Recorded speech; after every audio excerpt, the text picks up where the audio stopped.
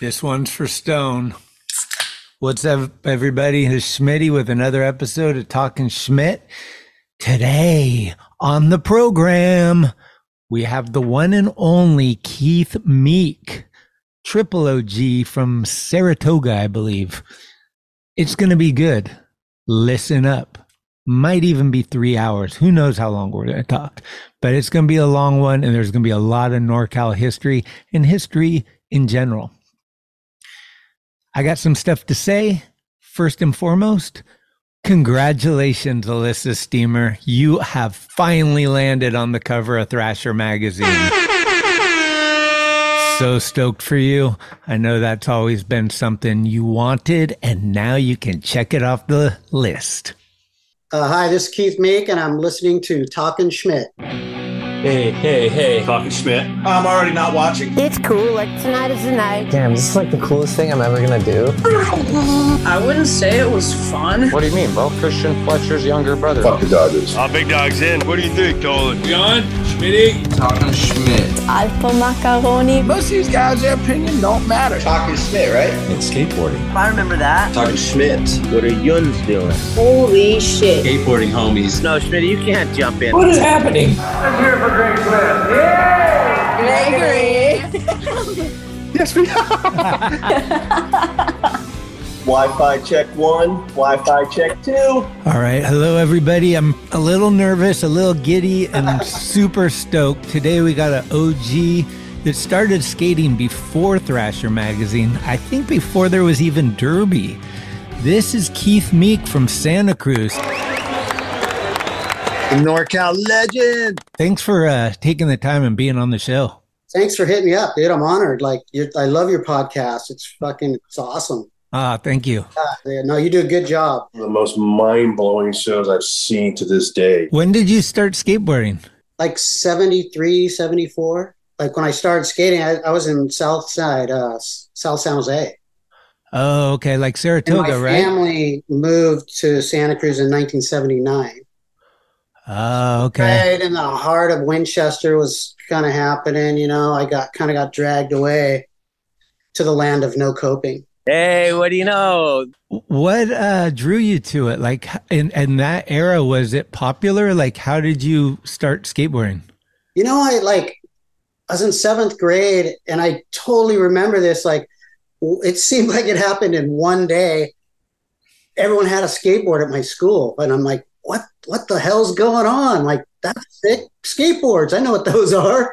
Like, and someone, well, I want one of those, you know? And like, so I fucking had to piece one together because I didn't have money. And I think, my friends were buying, like, I think you could go to Kmart or something and get like a Hang 10 with Chicago trucks and Cadillac wheels for like $34. But dude, that was like $1,000 to me, you know? Yeah. But I somehow pieced together some trucks and some wheels and some decks, and I kept modifying it. Like I'd update, like someone would give me an old deck and I'd get a better deck, you know. And it was back when, you know, loose ball bearings, just nightmare, dude. You'd be skating down the sidewalk and all of a sudden you'd just be all, and your bearings be rolling down the sidewalk, and after you ate shit, you know, and you just have to go find them. Because they weren't cased, right?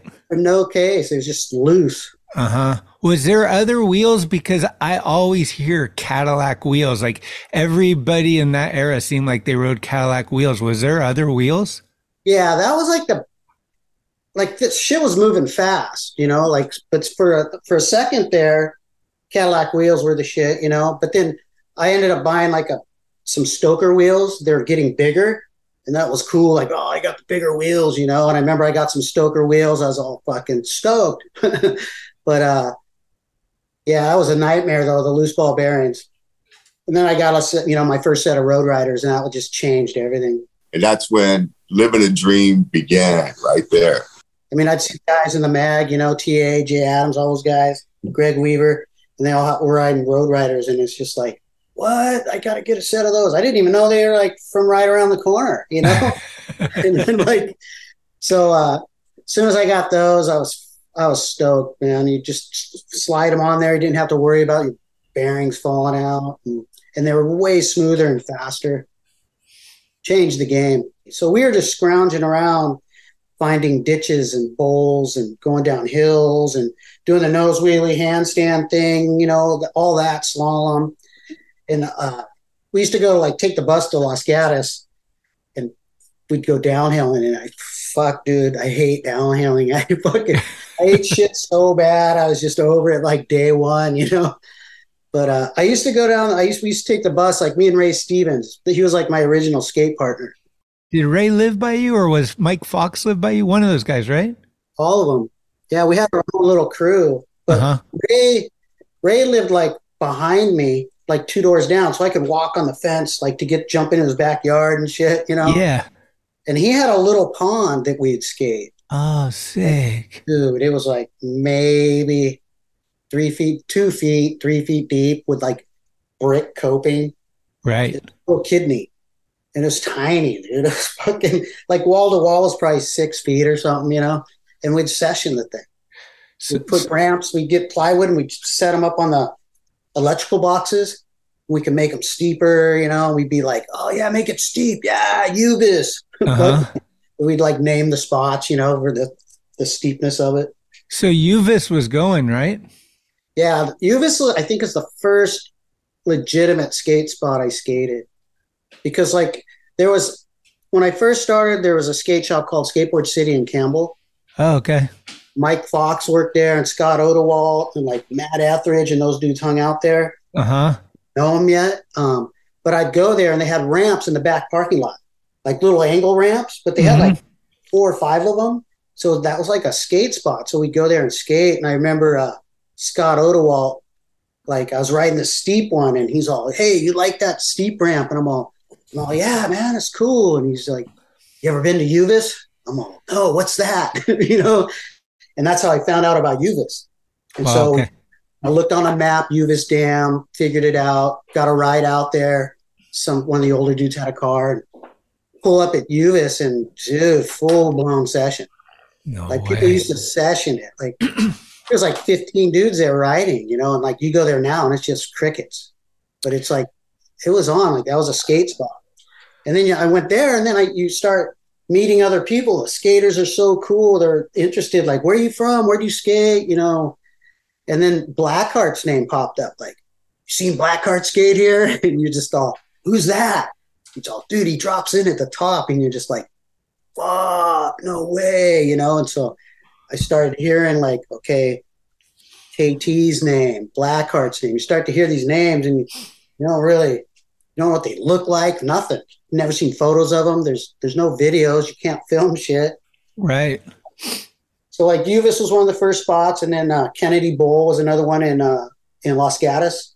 Okay. Kennedy Drive, like 2.5 mile walk up the hill.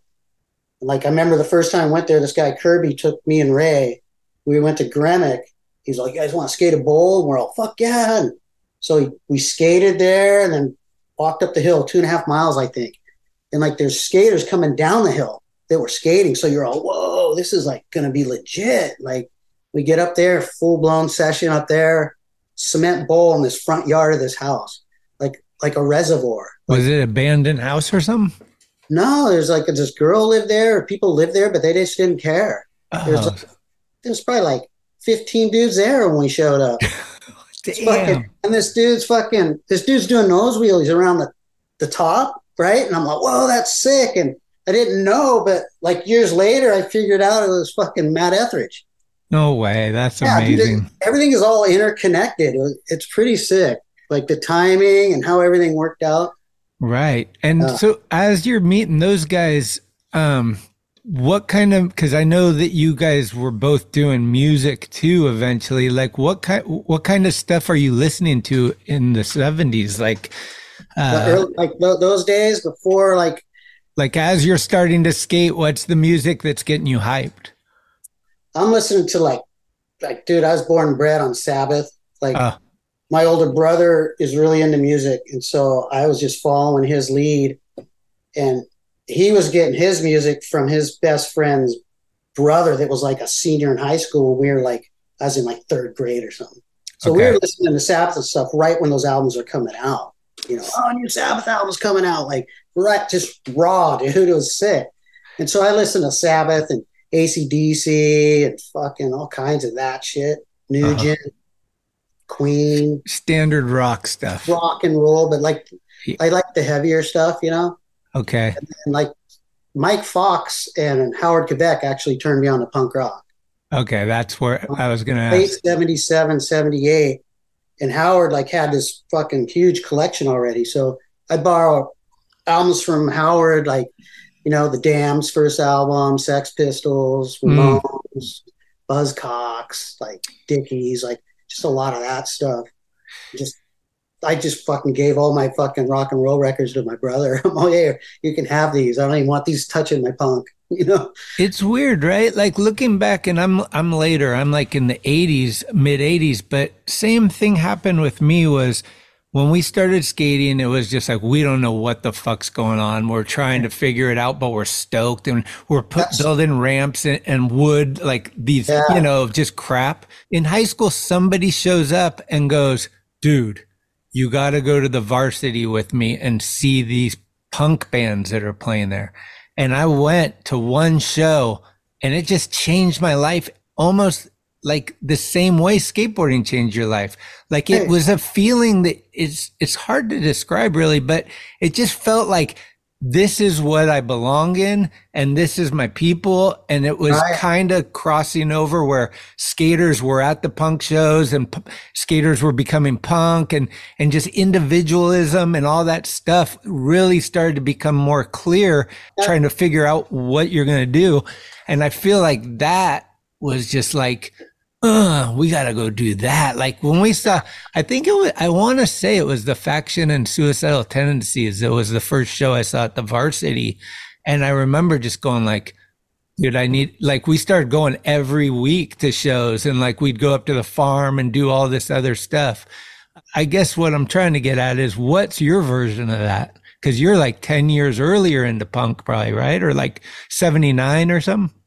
70, late 77, 78, 79. Like my first show, Mike Fox took me on my first show. He took me to the Ramones in Berkeley. I think it was 77. That rules. I think it was 77, but I didn't even know who the Ramones were. And Mike was like, Mike did a lot for me. Like Mike took me under his wing. He took me to so many skate spots, pools, and like he did a lot for me. And Howard, like those guys, like I owe a lot to them. But Mike, like, I remember, dude, he came to my house and he had to ask my mom, hey, can we take Keith to see some music up in Berkeley? And she's all, what are you guys going to go see? And my mom was super cool.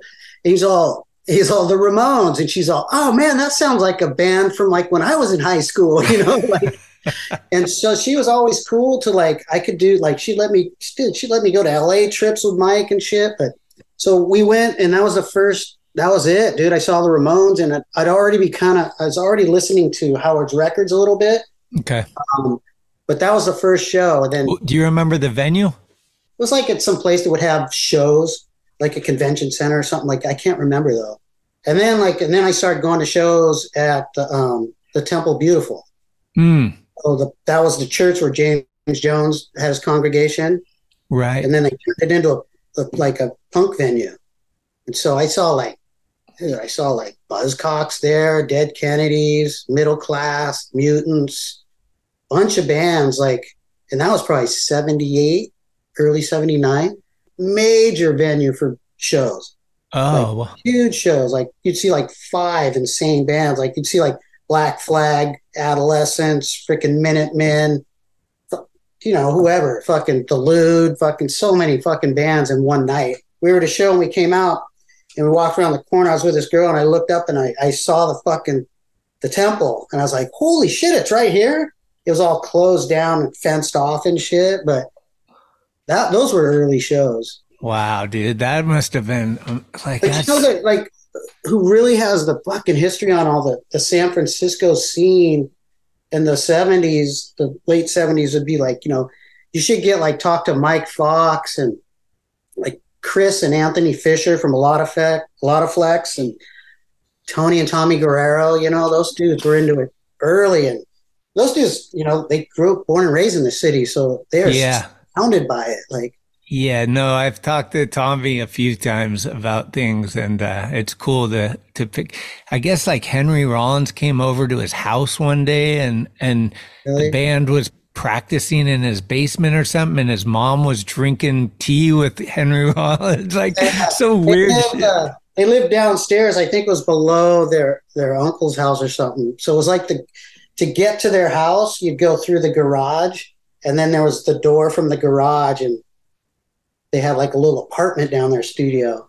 Right. Tommy and Tony had a little room, and then you'd come out of that room, go in the garage, and then you'd go up these little stairs to go into like where the living room and kitchen was in his mom's room.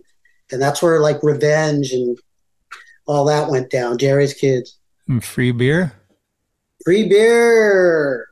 They're still living there when free beer was going on. So how did you meet Tony and Tommy? Like, was it through punk or through skating? Through skating. You knew them early. Dude, the first time I saw Tommy, I was at a contest, and it was in 74, I think. Jesus. In Aptos. I still have the flyers. And it was just like a flat parking lot, and they had a one angled ramp, and it was just full blown like freestyle. Like, but it was like a big contest. The Sims team was there, the Tunnel team, a lot of flex. Like there's major players, Santa Cruz team. So there's dudes in the mag. Waldo Autry was there, you know, like Greg Ayers, like Steve Monahan, Sims dude jumping off the van, like that style stuff. I saw this little fucking dude with a beanie on and greasy fucking hair, this little fucking dude. And I'm like, looking at him, oh, fuck, what's up with this guy? He looks rad. And he spins off like 8 360s. And I'm just like, whoa, what the fuck? And it was fucking Tommy. Ding. Tiny. Dude, he had to be like 8 or 9 years old or something. Oh my God. Ripping. Like a lot of people don't know, like Tommy, dude, he's been ripping since fucking deep. Like way before his PAL stint and all that. Like, yeah, he was on Madrid before PAL, right? Right, yeah. And he was skating vert and stuff. Like there's photos of him doing like slaw bears and yeah. That was even later. Like we'd skate the parks together. Like we'd go to Milpitas or Winchester or Campbell, like because the South Bay was holding like that. All the good spots were in the South Bay. And those dudes would come down, you know, and then the East Bay dudes would come down. It was kind of like everyone would congregate at the parks. And that's how I got to know like Tommy and Tony pretty well. And I remember they came down with Bryce at Winchester, and I jumped in their car and fucking jammed up and spent the night at Bryce's. And we all hung at Bryce's house and snuck beers and shit, you know, like Grom status.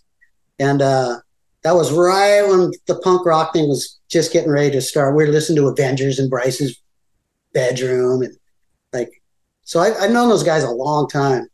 Me and Tony were pretty close. He'd come down, stay at my mom's house. I'd go up there, stay at their house.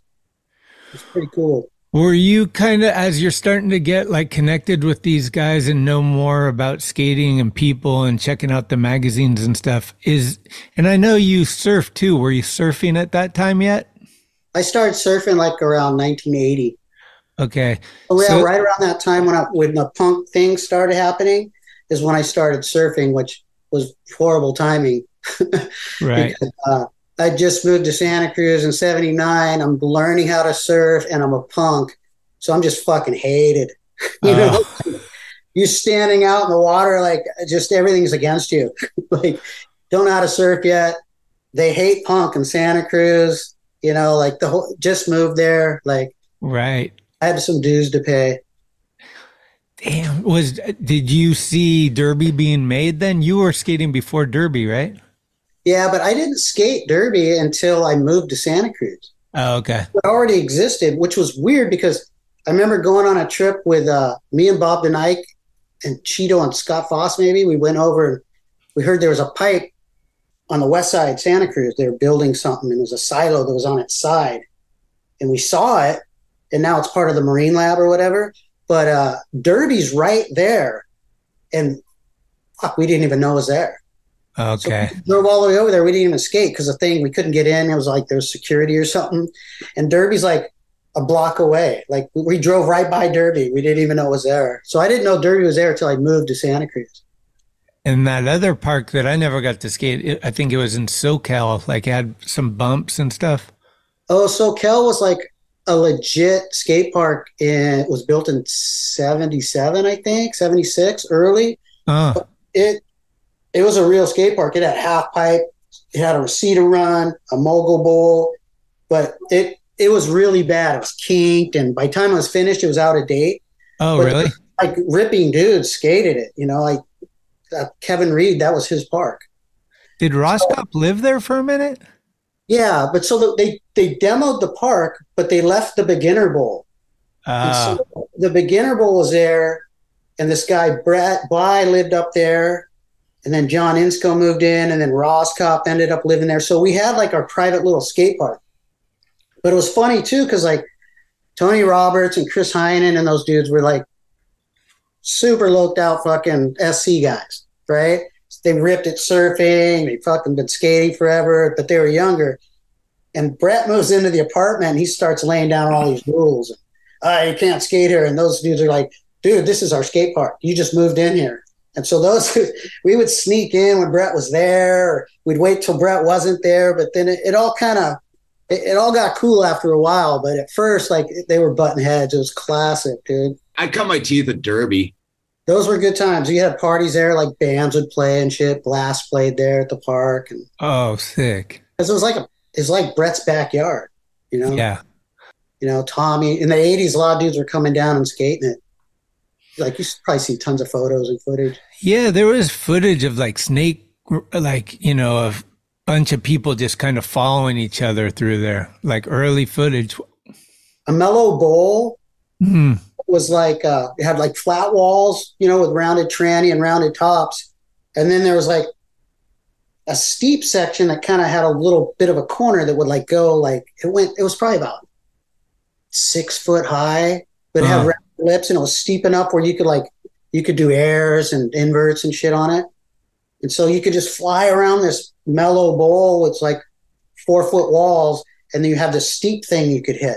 Okay. It was fucking pretty cool. Was there like a hip? Yeah. There was a hip. Yeah, there's a hip on the mellow part. Okay. But it was kind of hard to launch off. It wasn't steep, Ollie wasn't perfected yet. It's only a kick, a jump, a block. It's only a serve. It's only a tackle, a run. It's only for the fans. After all, it's only pressure. You got this. Adidas.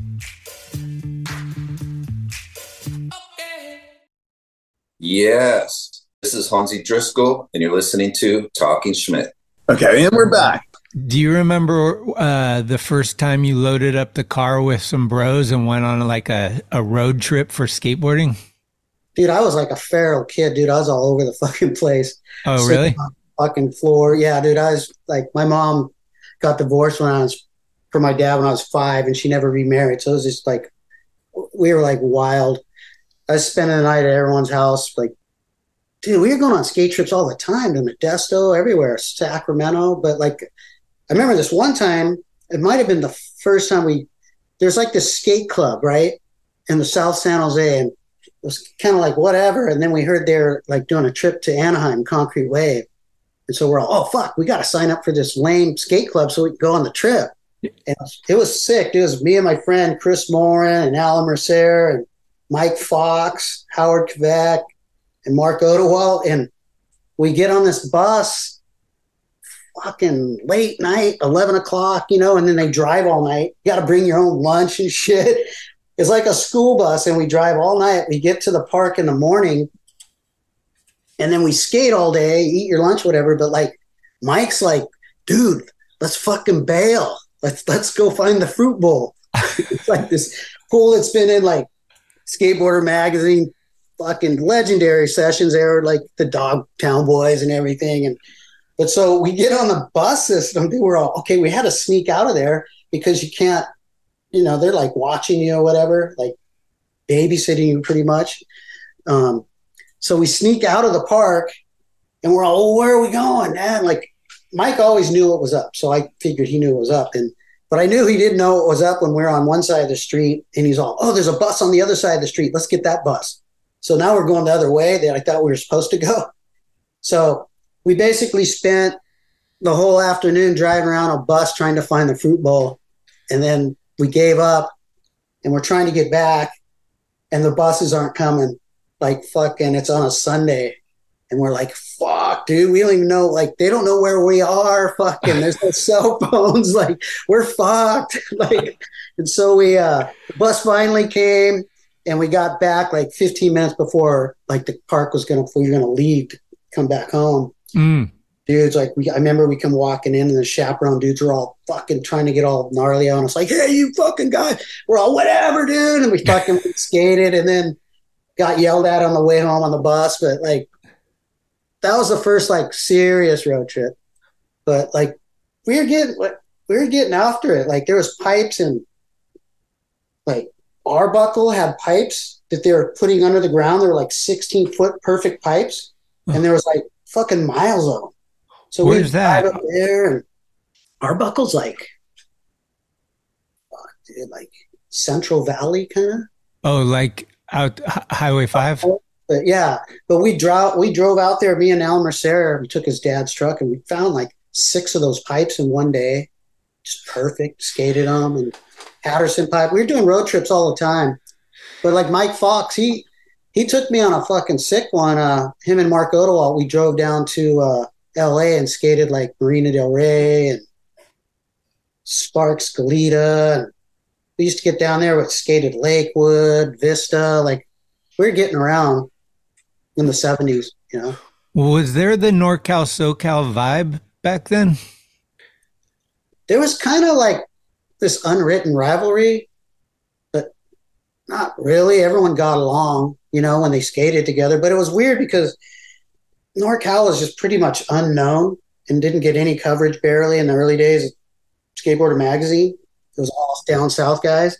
But then I think when it changed is when the Newark contest happened, when the first Hester series. So it was the first series that had vert skating, right? So there's Spring Valley, and then, I can't remember all the parks. Spring Valley, Hester, Newark, everyone came. Dogtown dudes, San Diego dudes, everyone was there. It was the first time that I got to see like all those dudes skate in person. Oh. That was before the road trips I took down south. Was Stropel and Salba and those guys were there? Or? Everyone. Okay. Just all the heavy hitters, the best of the best. Like, there's a big contest. And who was your guy? Like, who were you looking in the mags at and being like, that's my dude? My 3 favorite dudes were TA, Jay Adams, and Greg Weaver. Huh. And I always thought, like... It's like a diverse crew. Yeah, kind of. But I thought if you could mold those dudes together, you'd have the perfect skater. Like, TA was fucking sick style, fucking aggressive. Jay Adams was super innovative and fucking super aggressive. And then, like, Greg Weaver was like flow master. You know what I mean? Oh, man, if you could put all that together, that'd be fucking sick. So that's what I was trying to do, you know? Okay. Yeah, like I was really, like, Mike Fox was a huge influence, and like he embedded it in me, like, style's important, you know, speed and style and power. Mm-hmm. Like, there weren't a lot of tricks back in the 70s, like in pools, you know, you're doing frontside kick turns, backside kick turns, frontside carves, backside carves. That's about it. You know, the tail tap was just kind of coming out, you know, so it was all focused on how fast you rode and how smooth and your style. And in control and like, yeah. How did surfing help that?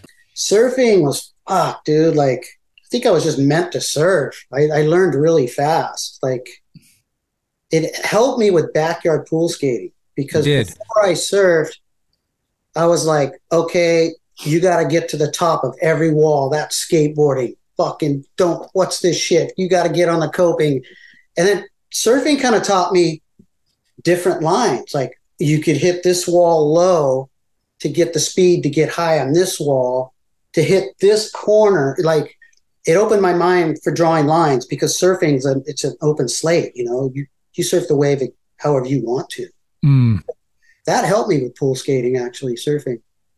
What were some of the early pools you were skating? You mentioned like there was one in Los Gatos or something where you met KT. That was the Vans pool. I actually went to the Vans pool with Mike Fox, but I didn't get to skate because the owner looked at me and said, "You're too little." And I'm like, dude, I'm gonna bust tail taps in this fucking thing. Like, just let me take one run and it'll be okay. And he just wouldn't let me skate. I was so pissed. Like, I just had to stand there and like and watch these guys get like 3/4 of the way up, and I'm just like, fucking kidding me. But I think this is a story that Mike Fox told me recently. It's funny. It's KT, I think, was there because he lived like pretty much across the street. Oh. I know he lived in Willow Glen at this point, but he was there, and I didn't remember this, but Mike told me, and the guy, the owner, asked KT, like, "What do you think? Should I let these guys skate?" And then KT's all, "Nah, man, they can stay dry." So we got shut down. But I was like, the whole thing was frustrating. But that pool, I never actually got to skate. But we had a pool, the swamp, that was our pool in our neighborhood that we skated every day. And there was a lot of pools, dude. It was during that drought. Okay. And we started going up to Los Altos, pipe and pool. Not the kiddie pool, but the Orange Bowl. Right. Almaden Valley had pools, like San Jose, like downtown. Like, we were getting around. Like, Mike drove, so he would always hit me up. "God, we got this new pool. Let's go." Like, he took me under his wing. So we skated a lot of pools. What was your outlook on skating pools? Because like Salba seems like he wants to skate as many pools in one day as possible. Are you down for like trying to find as many pools as possible? Or are you looking for the best pool to skate and then go in there more repetitively and dialing it in?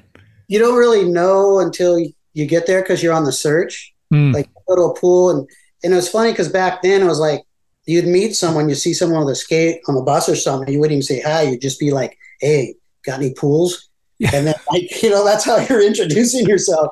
And then the dude's like, "Yeah, I got some pools." And so you're going to trade, right?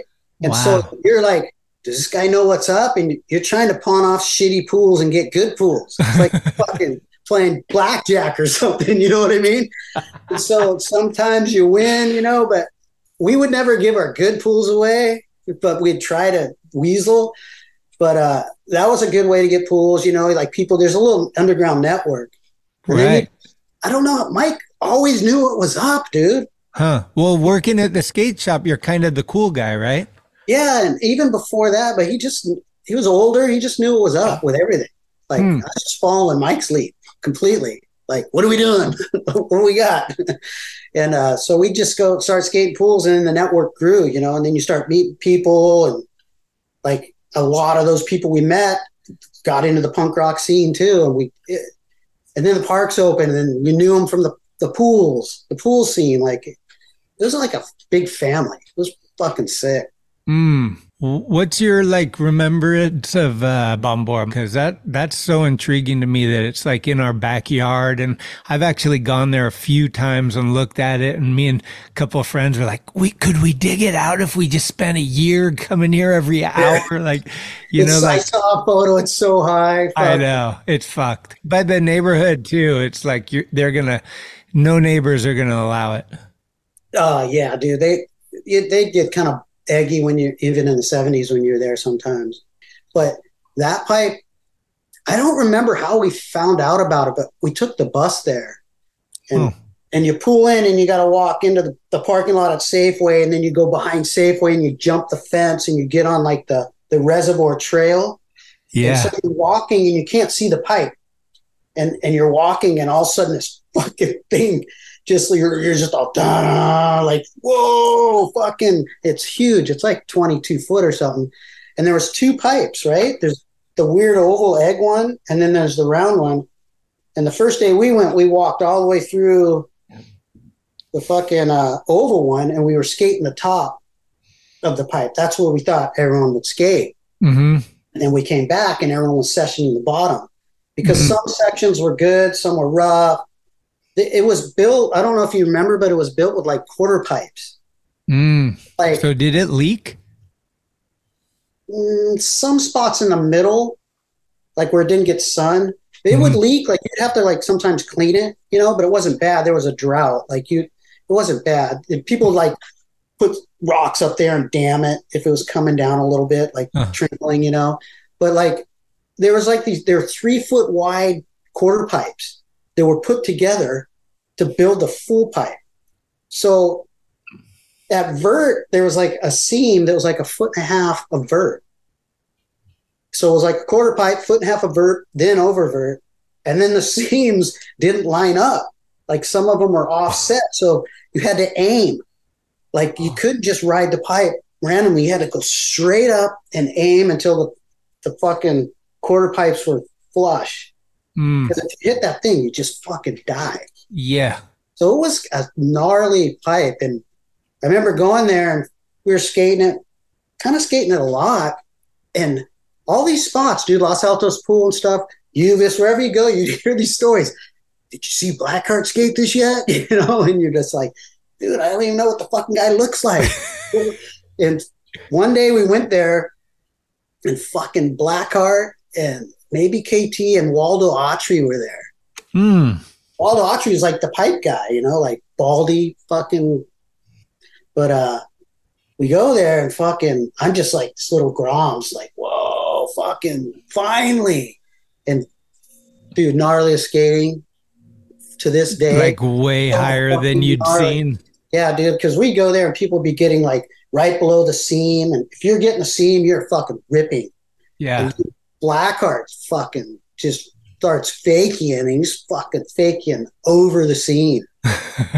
You're just going, whoa. And it's high, dude. The seam's like 11 foot, you know? Like, so you're a little kid, you're just going, holy shit. And he starts kick turning, dude, and he just getting higher and higher. And there was these dots up there that were like, probably like, there used to be probably holes where they poured or shot the fucking Creed in and then clean them up. But there's these dots at like way up there, dude, like 10 o'clock and fucking Blackheart's like hitting the dots and shit. Like huge, so high. And then he'd come down fakey and do a 360s over vert and shit.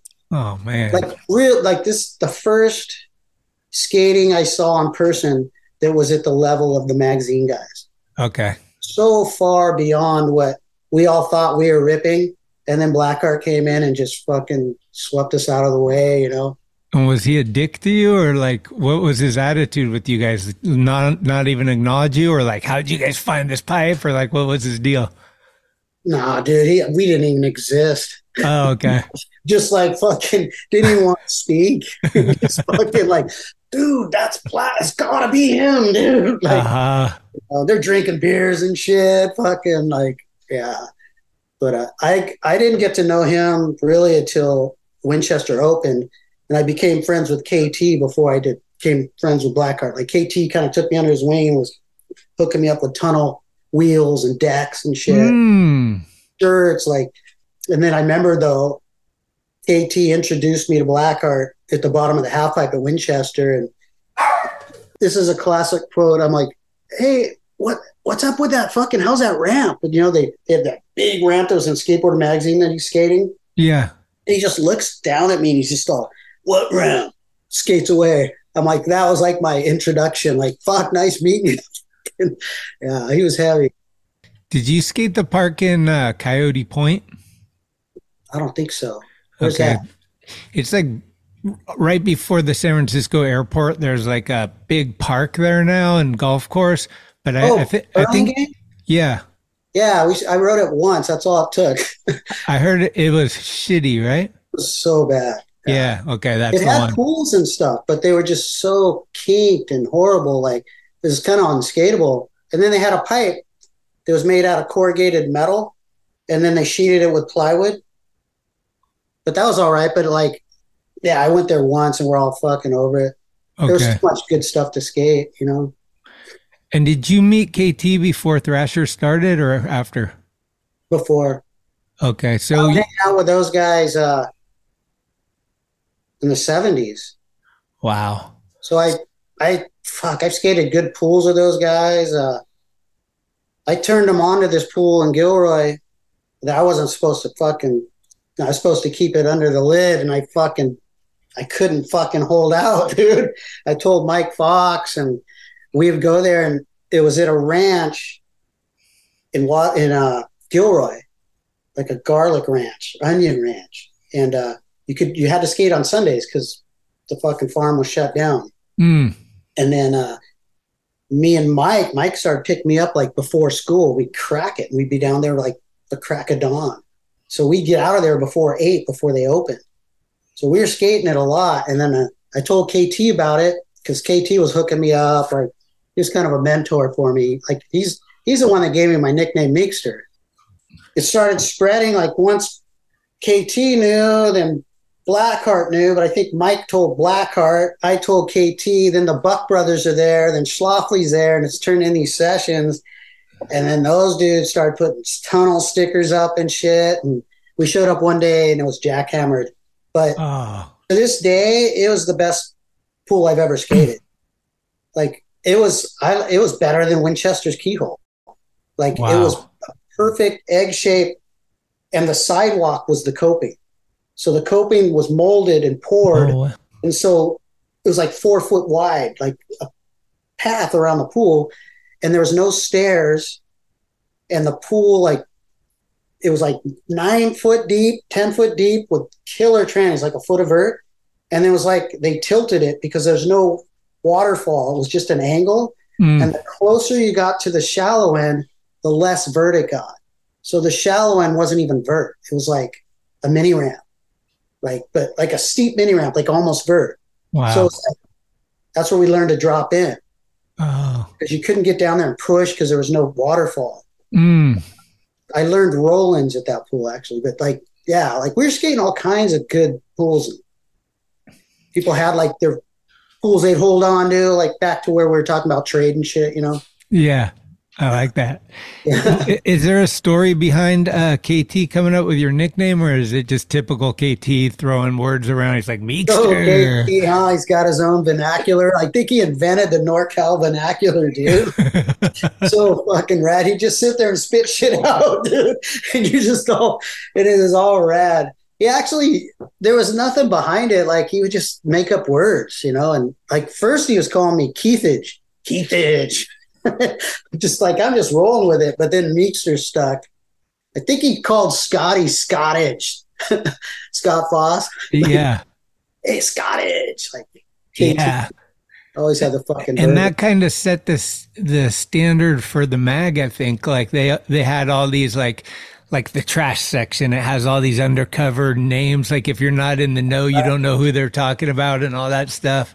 It's like Talkin Ed. Yeah. You know what that's all about? Like those dudes used to say, like it was like, "Oh, you're talking this." Like they'd be all, but KT be all talking vert, talking, you know. And so talking Ed, you know what I mean? Like that's my perception of it. Like it's not like talking Ed like he's speaking. It's like you're talking editor. You know what I mean? Yeah, KT's personality was in that magazine, dude. His soul. Yeah, and I always say that, like, when I was a kid, he was the dude that was coming, because we were in Palo Alto, we had a skate shop down there, and he would show up with the mag and just ask about your scene and be super cool.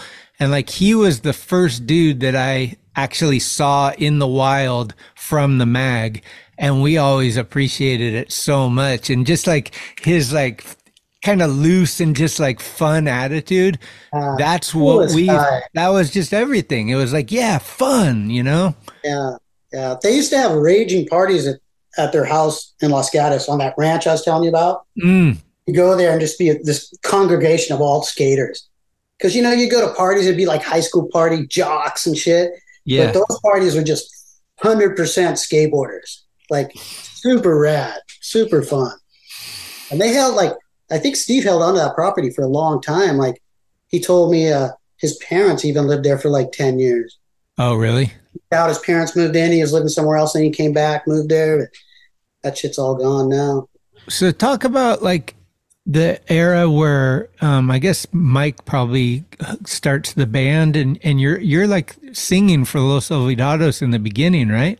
Yeah, yeah. So how did that all go down? Was there any band before that, or is that Mike Fox's first band too, or did they already dabble in it, or? I'm pretty sure that's Mike's first band. Okay. like it's weird when I talk to Ray and then I talk to Mike and talk to Matt, and like everyone's stories are a little different and timelines different. But Mike hit me up. I remember I was over the hill. I had to go to court for some shit I did, and I got dropped off in Palo Alto. And Mike's all, "We'll pick you up. There's a pool there." Like, so I just waited at this major intersection for them to show up, and we skated kiddie pool for the first time. Oh, and then that's when Mike was like, "Hey, we're starting a punk band and you're singing."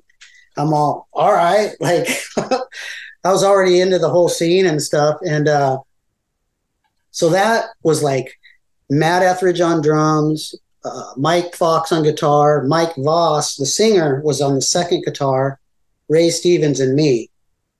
I didn't even get a gig in. Like we just practiced. We did a bunch of cover songs. We had like 2 original songs, and then I quit like after like 6 practices because I was living in Santa Cruz and I didn't drive.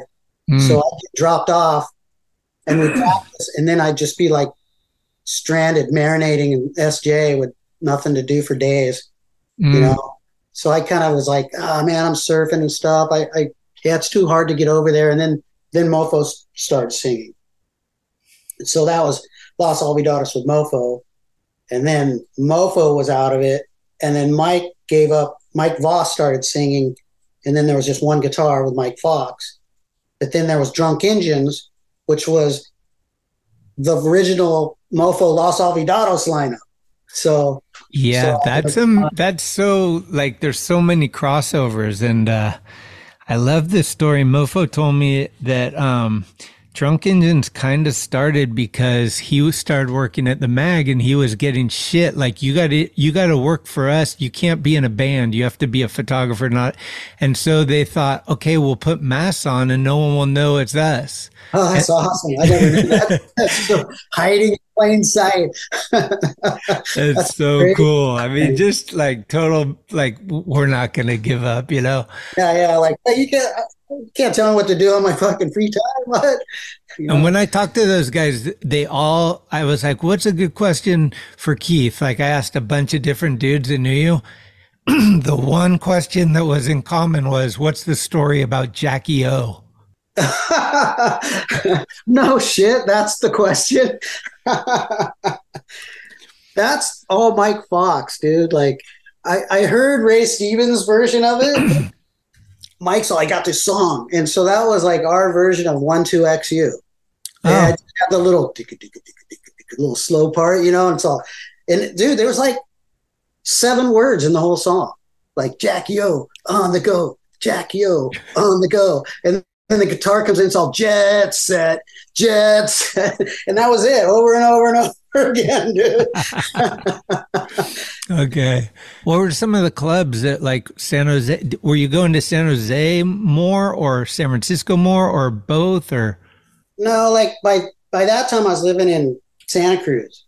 Oh. There was a couple little clubs, like some guy had a warehouse in Harvey West and he had punk shows there, like Circle Jerks played there and Black Flag, and it was just a warehouse. And then there was like the art center, the Santa Cruz Art Center. It's still there, but in the back there's like a small like theater setup. It had like seats, you know, for plays or something, and like the capacity was like 37 people or something. And this guy Henry Hampel was having shows there. Like MAD would play, and Young Alcoholics, and DOA actually played there. Oh, sick! It was like a lot of parties and stuff.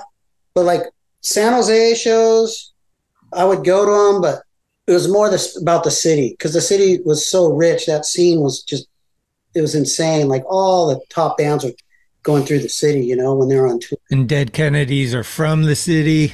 God, there's so many bands from the city. They had such their own scene. They had their own, yeah. Yeah, I mean, and then the LA bands and bands from all over would go there, you know. But so besides that Geary spot you were talking about, what other, do you remember other venues early on in the city? So there was the MAB. Right. And then on Broadway, right above it. And then there was the Tool and Die, Sound of Music, Def Club, Elite Club, 10th Street Hall, the Temple Beautiful, what they called it. You know, the People's Temple was the Temple Beautiful. Yeah. That was mainly what was going on like in the early 80s, like from 79.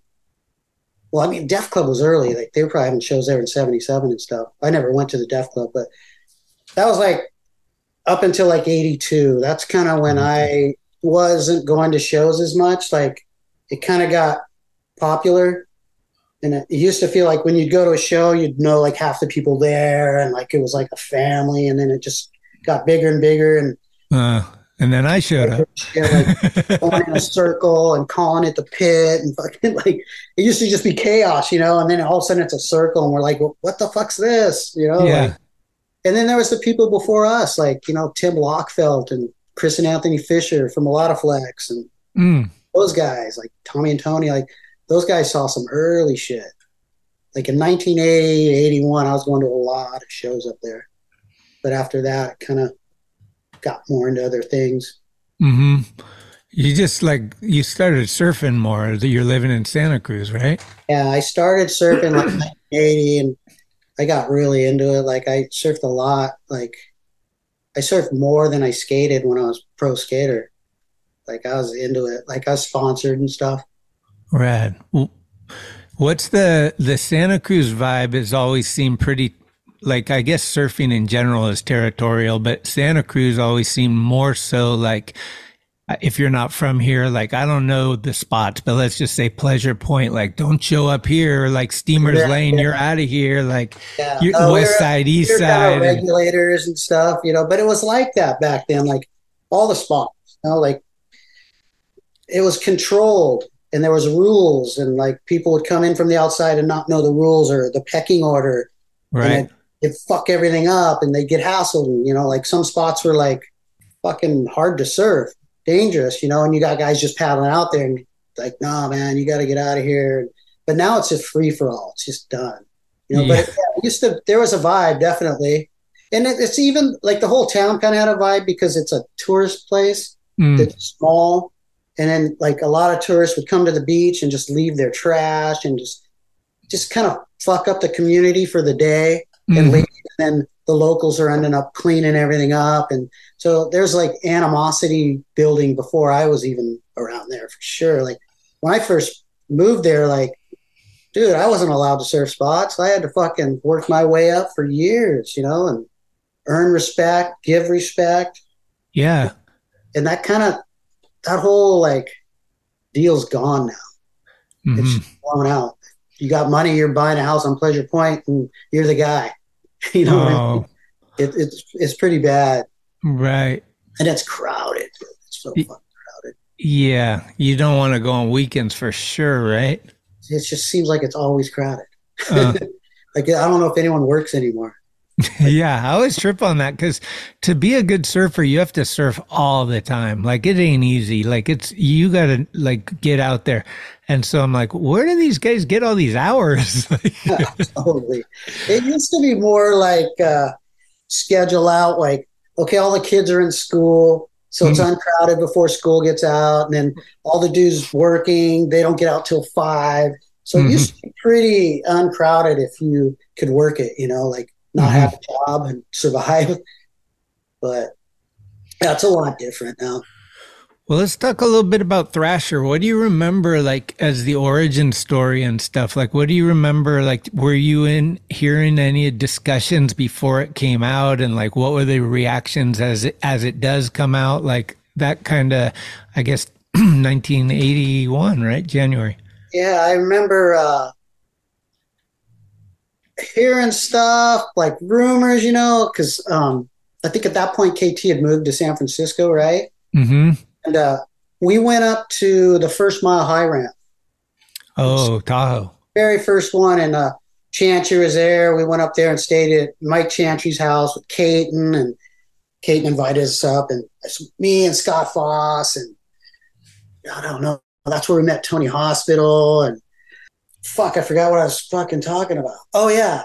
Someone mentioned Thrasher was in the making, right? I think it was Terrebonne. Like, I think he knew what was going on. He's like, yeah, magazine's going to start. It's called Thrasher. And I remember writing on the side of the ramp, you'll all become Thrashers or be thrashed or something like that. And that was like the first time I started hearing stuff. And I remember being at NHS telling Novak too, like, dude, we need a magazine. There's no magazine. and that, they were probably already building that whole idea, That's the first stuff I heard is like with that Tahoe trip. It's the first time I heard mention of like Thrasher, the word, So you were with NHS before Thrasher started? Yeah. Oh, wow. I started skating for Santa Cruz before Dwayne, before Salba. Like, only original guy on there before me that kept going was Olson. Olson, yeah. They actually asked me to skate for him, I think in 77, and I said no. And fucking, I don't know why. And then I got on in 78. 78. And before that, were you on Astral for a bit? Yeah, how'd you know that? Like, that's crazy. This guy did his research. So that's why I said no the first time, is I was riding for Astral, and this guy, John Krissick, had something to do with the team, and he saw me skating. I was riding this longboard with a broken arm. I had just broken my arm, and so I was just cruising. He's all, hey, no way, man, who's that guy? And I'm like, kind of looking at him like, dude, I'm not even doing anything. What are you talking about? And fucking, I remember him saying, like, he was talking to someone's all, that's fucking Meekster. And like, he didn't even know I rode vert and shit. And he's all, is he as good as Cheeto? Martino was Jim Martino's little brother. Yeah. Yeah, he's better than Cheeto. And the guy just goes, hey, you want to skate for Santa Cruz? And I thought, I was riding for Astro, and I thought it was kind of weird. I'm like, dude, you haven't even seen me skate. I'm like fucking broken arm, just rolling around. Like, it's weird. So I just said no. I thought it'd be cool to say no.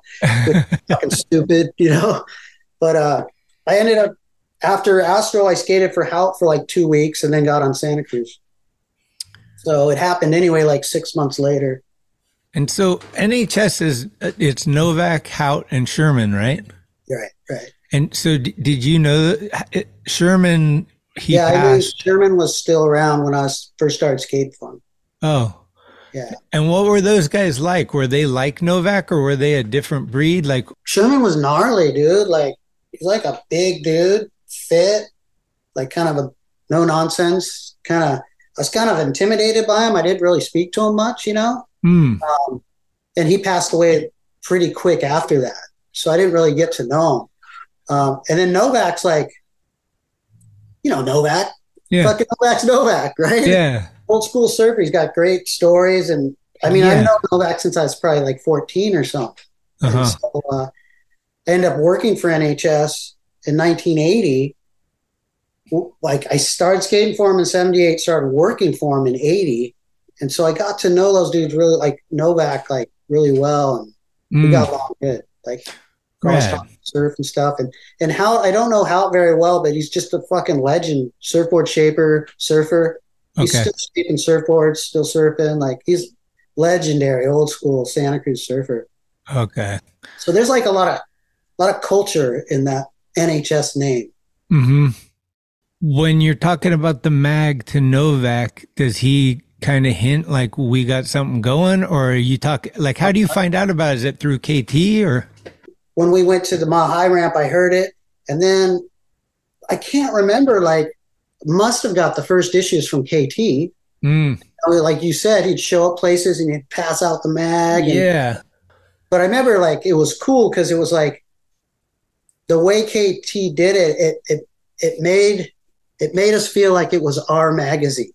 You know what I mean? Because we were always like Skateboarder Magazine, Skateboard World. It was so like Southern California fucking driven. This felt like, oh, we have our own mag. These are our bros. They were putting this together. We've known these guys for years already. Like, they didn't just depend on the fucking California scene. They were always bringing in articles from all over the country and, people you never heard of. Like, you're starting to see a bigger world skateboarding. Where Skateboard Magazine was just fucking, I don't know, kind of constrained, Okay.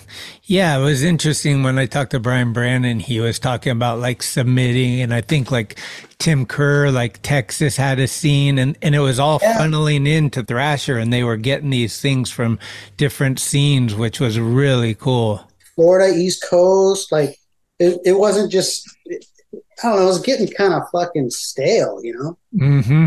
Same dudes, every fucking Skateboarder Magazine cover, same dude on the cover every time, same dudes in the articles, like, right. it's cool. Those dudes rip and everything. I'm not giving them shit, but it's like, fuck, dude, there's a big world out there. Yeah. And let's see that. But that's what Thrasher kind of felt like, it's our guys that built this. And there's some pride there, some NorCal pride. Do you remember meeting Fausto for the first time? Yeah, I met Fausto early, but like, I wasn't one of Fausto's guys. Mm-hmm. You know what I mean? Like, how he takes guys under his wing? I wasn't one of those dudes. Mm-hmm. I remember Brian Buck gave me my first set of Indy trucks, experimental fucking 109s. Like, and Fausto, Fausto, I don't, because I kept asking him for trucks, He'd give me shirts and shit or whatever, but I wouldn't get the trucks. And I don't need your trucks. I got these. And he'd say, whoa, you can't have those. Took them from me. And I'm like, wait, now I don't have any trucks. And I fucking, like, where's my trucks? And we didn't even trade. You just took the ones I finally had in my hand. I liked Fausto. Fausto was fucking classic, dude. No nonsense. I liked him. Absolutely. Yeah. I never worked for him or anything, but he knew I worked for Novak, and he'd always be like, you still working for Rich? And we'd have those conversations. And he was always around, like, at the contests and stuff. Were you at Joe Lopes ramp contest?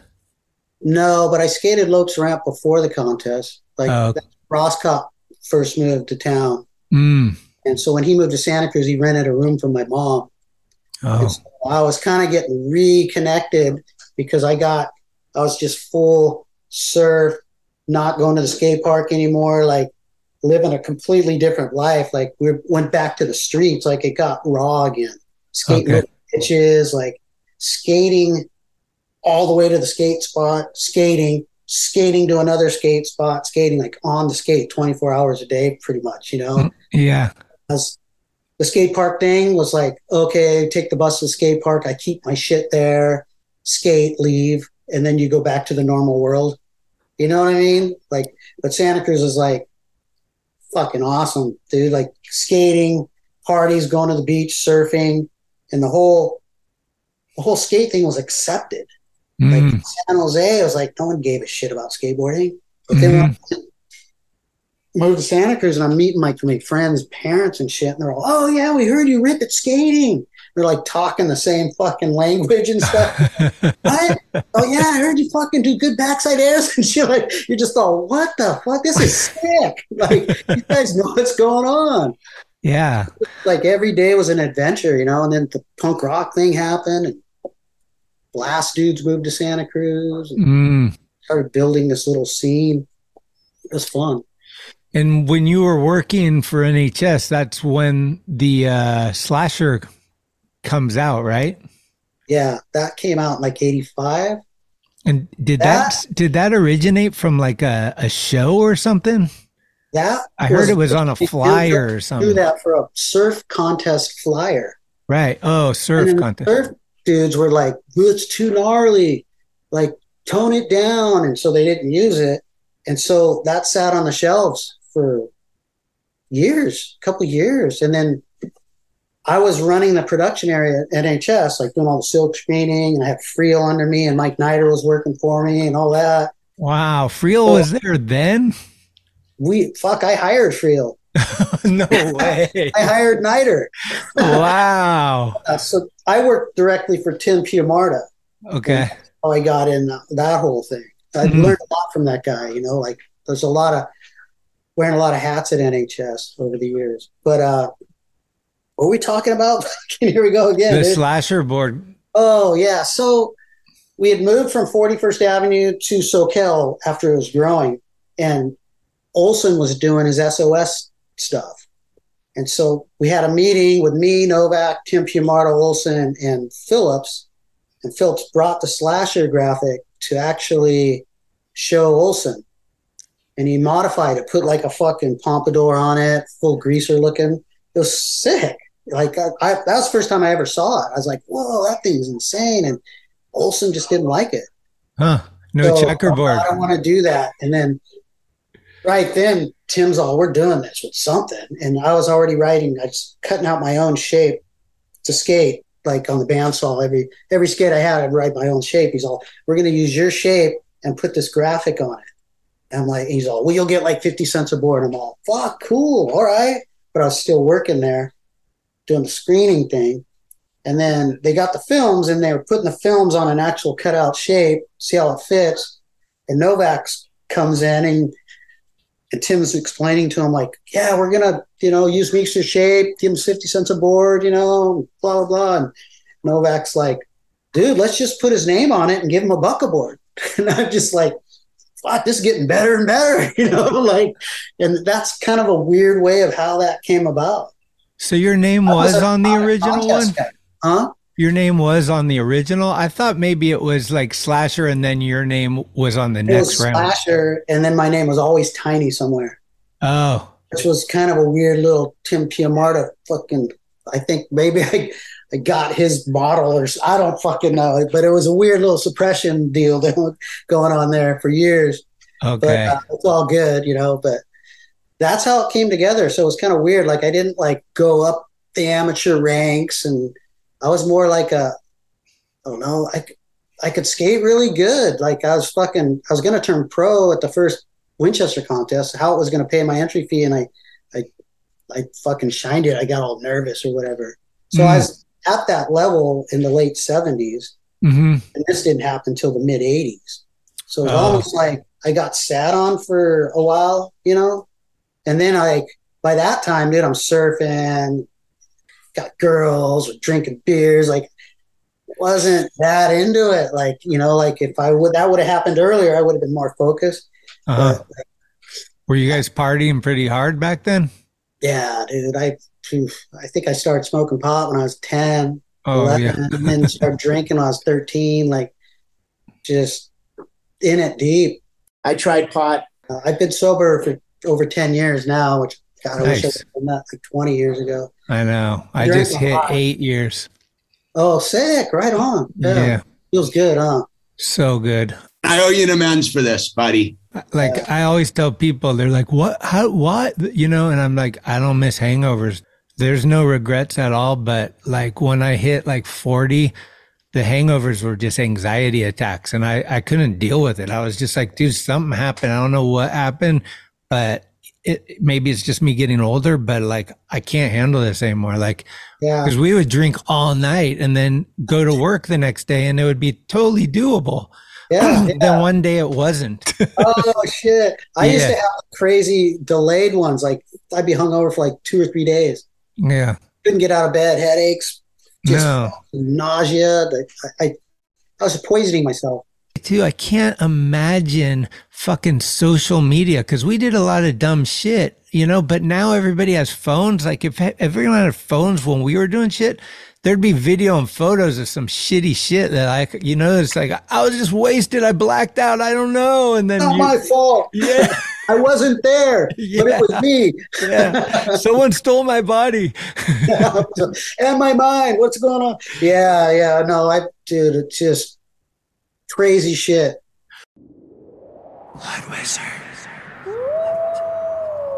Blood Wizard. Blood Wizard. Blood Wizard.